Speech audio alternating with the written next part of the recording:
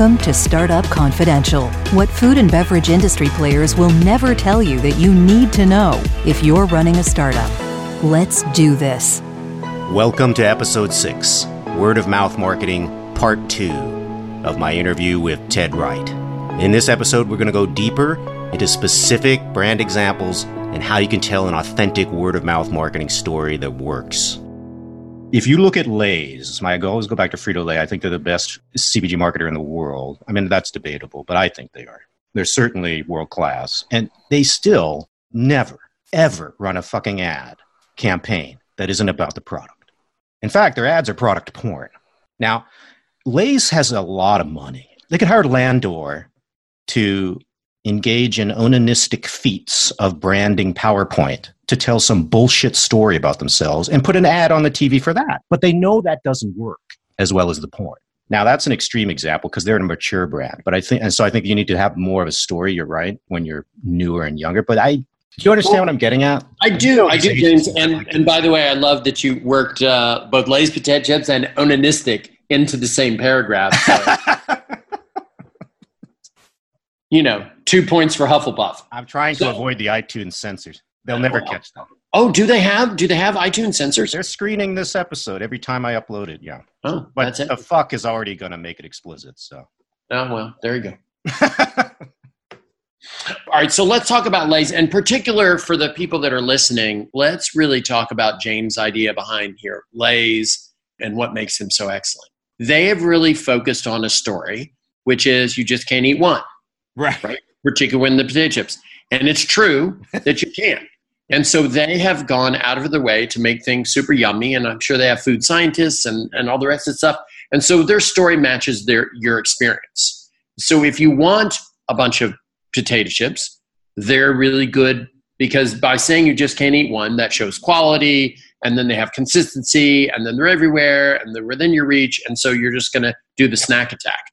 I think about my friends at Chef's Cut, which is, I find, to be an extremely good jerky brand that you can find around. Their story is that the founder was a golf caddy. When you play golf, you get hungry midway through playing golf, and you can have a Snickers bar and a Coke at the ninth hole. And he was a professional caddy, and so he took too much. It just wasn't satisfying for him. It was not nutritious enough. So he started making his own jerky. And then people would see him take it out of his bag when he'd caddying and say, "What's that?" And they'd taste it and like, "Oh my God, this is really good. And next time you carry my bag, can you bring some of this?" And then he started selling it out of his bag, and he started selling it in the clubhouse, and then other clubhouses heard about it.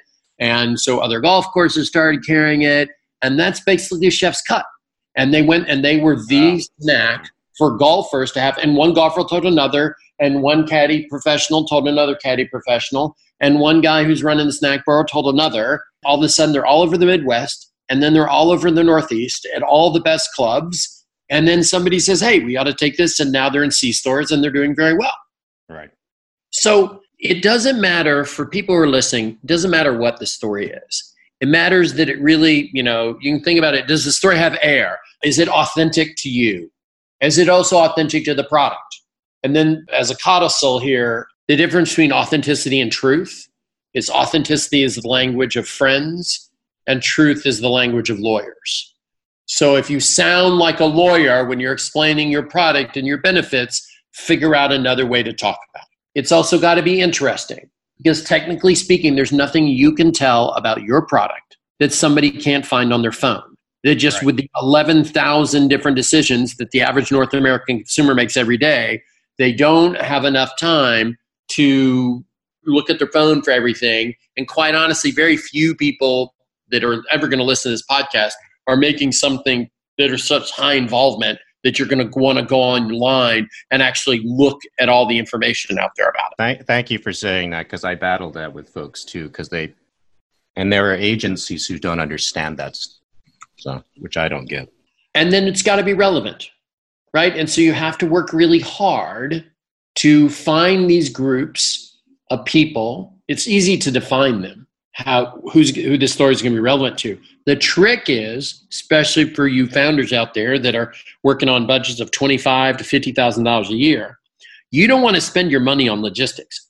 You want to go to places where everyone is already gathered together, and so you can tell one story. So play groups when the kids are little, lines when people are standing in line at the DMV. Early in the morning they stand in line, before the DMV even opens up, so they can be first in line, so they have to wait an hour and a half. They only have to wait 40 minutes, or they've got to get to work by 7. Why aren't you sampling your energy bar, your coffee, your new goju berries covered in espresso chocolate or whatever is going on? Why? Find where your people hang out, figure out what your story is, find where your people hang out or most likely to hang out, and go and share the story with them.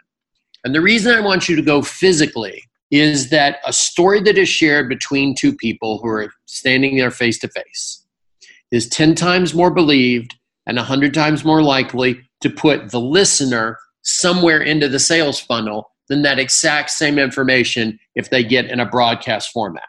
And that's TV, that's radio, that's online, that's wherever else. So face-to-face is at least an order of magnitude more effective in getting what you want to have happen, which is for them to buy your product the second time. I think people underestimate the advantage that food and beverage companies have, which is that they have this thing called the sensory experience they're dangling in front of people. Yes. And so the great thing that you're talking about, James, we're talking about, what is the advantage that food and beverage people have when you're talking about doing word of mouth, is that you have a second part of the story, right? The first part is always verbal. And the second part is, and now try this. And then when the story matches the experience, like, okay, that's cool. Awesome. Well, I want to thank you, Ted, for your time. I'm going to do that by sending you my extremely precious branded coffee mug. I'm not joking. Thank you, James. I will treasure it. The funny thing about this coffee mug that I got on Vistaprint, impulsively, because you can never check out a Vistaprint without them trying to sell you about 1,000 different customized things. So I went for the coffee mug. This coffee mug doesn't deteriorate. I've never had a coffee mug this well produced in my life. The lithograph is, I don't think a diamond drill could take it off. Really? And are you sure it's not radioactive? Coffee mug that doesn't fade in my dishwasher within 9 months. So. Yeah, see, that's good. We'll test that. Hey, James, you know what? It is always great to talk to you. I love listening to your podcast, and I was just thrilled that you asked me to be on it. So thank you very much. And thanks for your time.